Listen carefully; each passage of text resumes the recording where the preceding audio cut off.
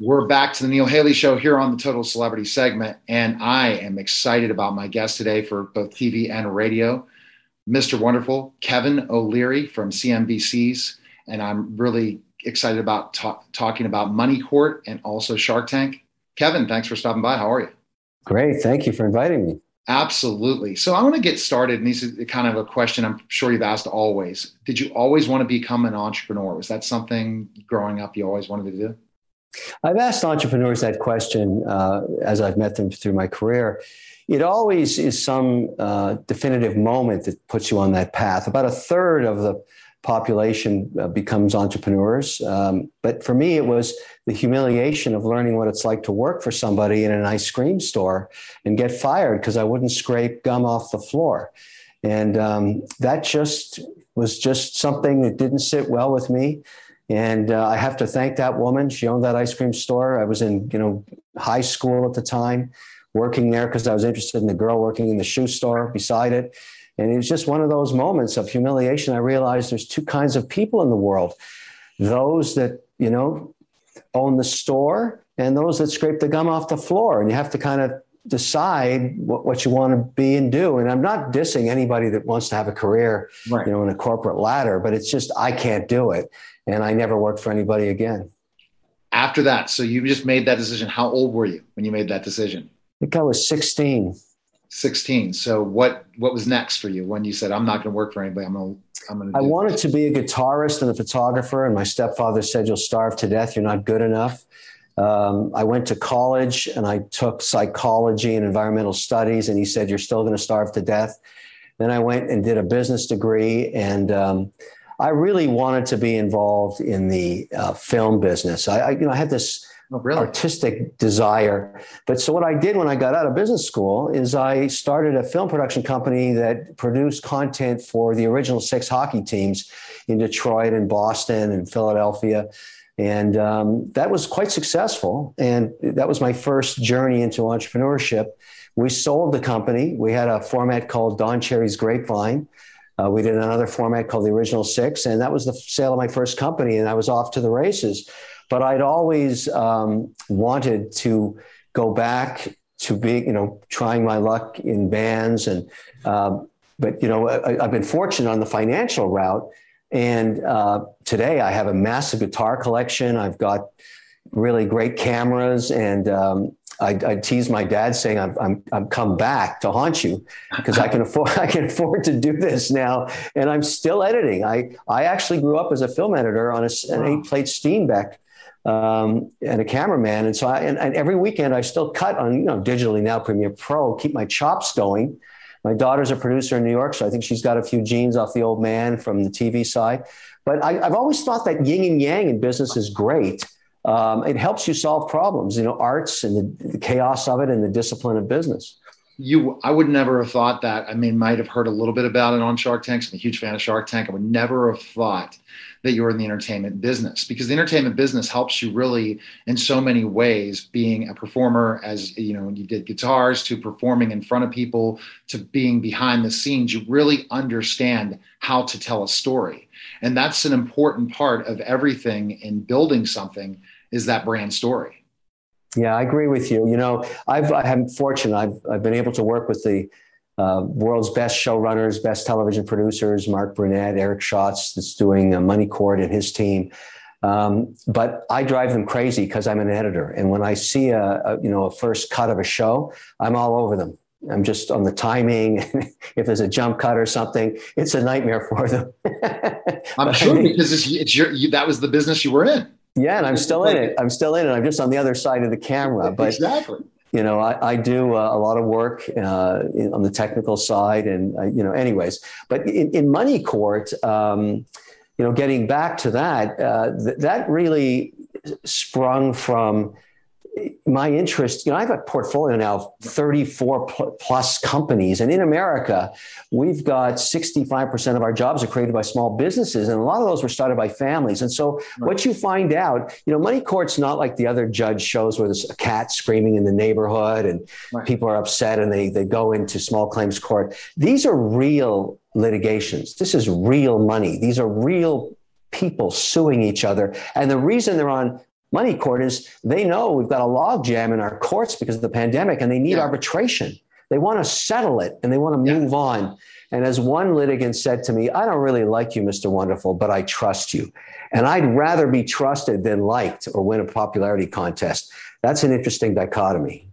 And so a lot of these cases that come, I love the idea of money court, because the fact is, you're right. During the pandemic, it's harder to get court cases, different things, and people owe a certain amount of money. Is it mostly involving business a lot of times in some of the people that come in with the money disputes? A lot of it's business, but it all involves money. What tears people apart, and this is why it's such compelling television, these cases, you're going to see yourself, you're going to see your family, you're going to see your cousin, your uncle, your brother. You've seen this happen to you, and now you're seeing it happen to somebody else. And it's how it gets resolved that matters. But some of this is really hard to I mean, it's emotional. It's brutal to see a mother sue her daughter, for example. And just, you can, as you peel that onion around the case, you've got the docket, you know what the claim is for, you know the litigation, and they've signed for arbitration. But why is a mother suing her daughter? And how did that happen to that family? And when you go down that rabbit hole, that's when you start making some remarkable television. I mean, it's really, I'll tell you something about this show that you might find interesting, because I've been doing TV a long time. Yes.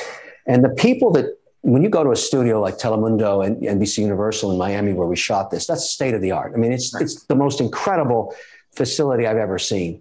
And maybe we had 100 people on the set, the sound people, the lighting people, the gaffers, the cameraman, the makeup people, the caterers, they're all there. Yeah. And these people are pros. They don't watch TV, they make TV. Right. And so they're jaundiced. They've done this before. Exactly.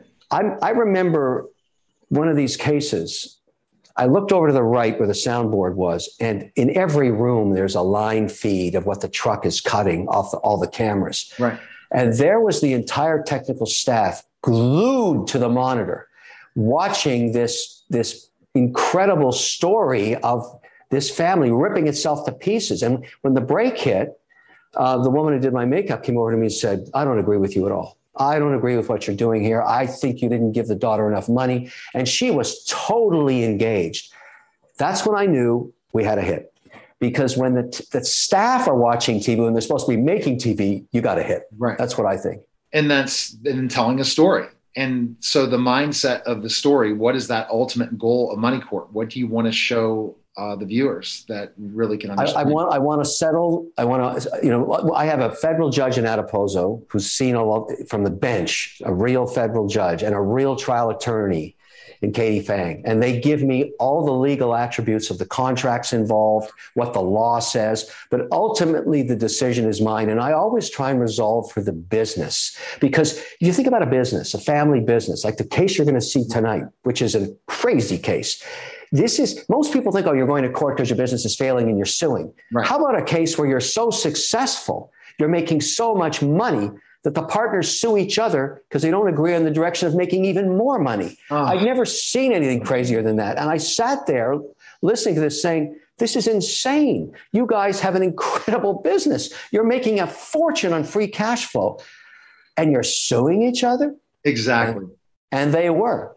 And it was, as you will see tonight, it's an amazing outcome. And I think people are really going to get engaged in watching these cases get arbitrated. What have you learned about the law being part of this? The law is interpreted by lawyers and by judges and by people.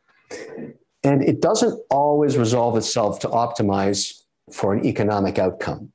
And so I think what's great about Money Court is I know money and I know business and I know people. And I try and solve for, yes, I'll listen to the law, but ultimately, if it's not going to save the business, I will. I'll make the decision that's right to save the business, because the business has more than just the owners. It's got the customers. It's got the employees. It's got the legacy of the value they've created around their brand. Why would I want to see that destroyed? And I think that's what's unique about Money Court. Yes, it's a legal platform, but ultimately, it's my decision. So these decisions weigh heavily on me, and I want to make sure I get it right, particularly when a family is ripping itself to pieces. I have to ask you a question about Mr. Wonderful. I'm a legitimate 6'10" former professional wrestler. So I'd gone in the entrepreneur route, but I was a pro wrestler, college basketball player. I'm an intimidated guy at times, right?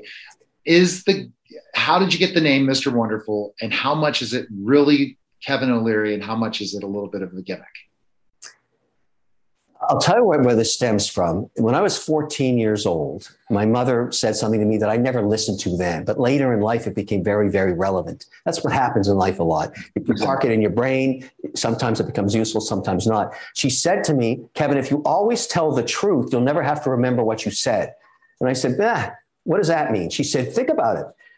You're going to be thinking one day to lie to somebody, and you don't have to. You can just tell them the truth. But the thing about the truth is not everybody wants to hear it. No, and so my role on Shark Tank is I'm the shark that tells you the truth, even if it's not what you want to hear, because the real world is going to come and bite your hidey anyways.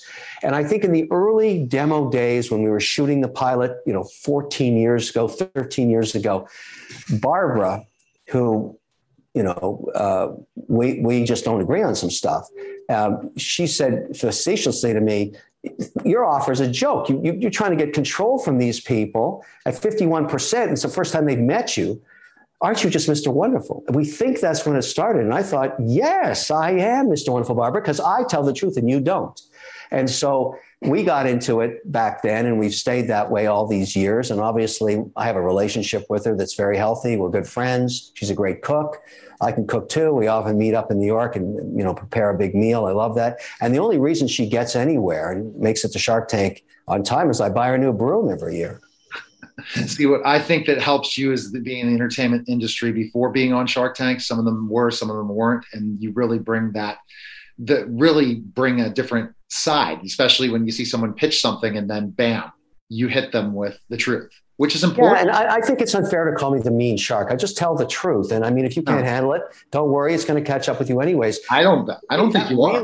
That really is important for Money Court. And what we found in the casting to get these cases to actually sign these contracts is many people in America don't actually like me that much, but they trust me.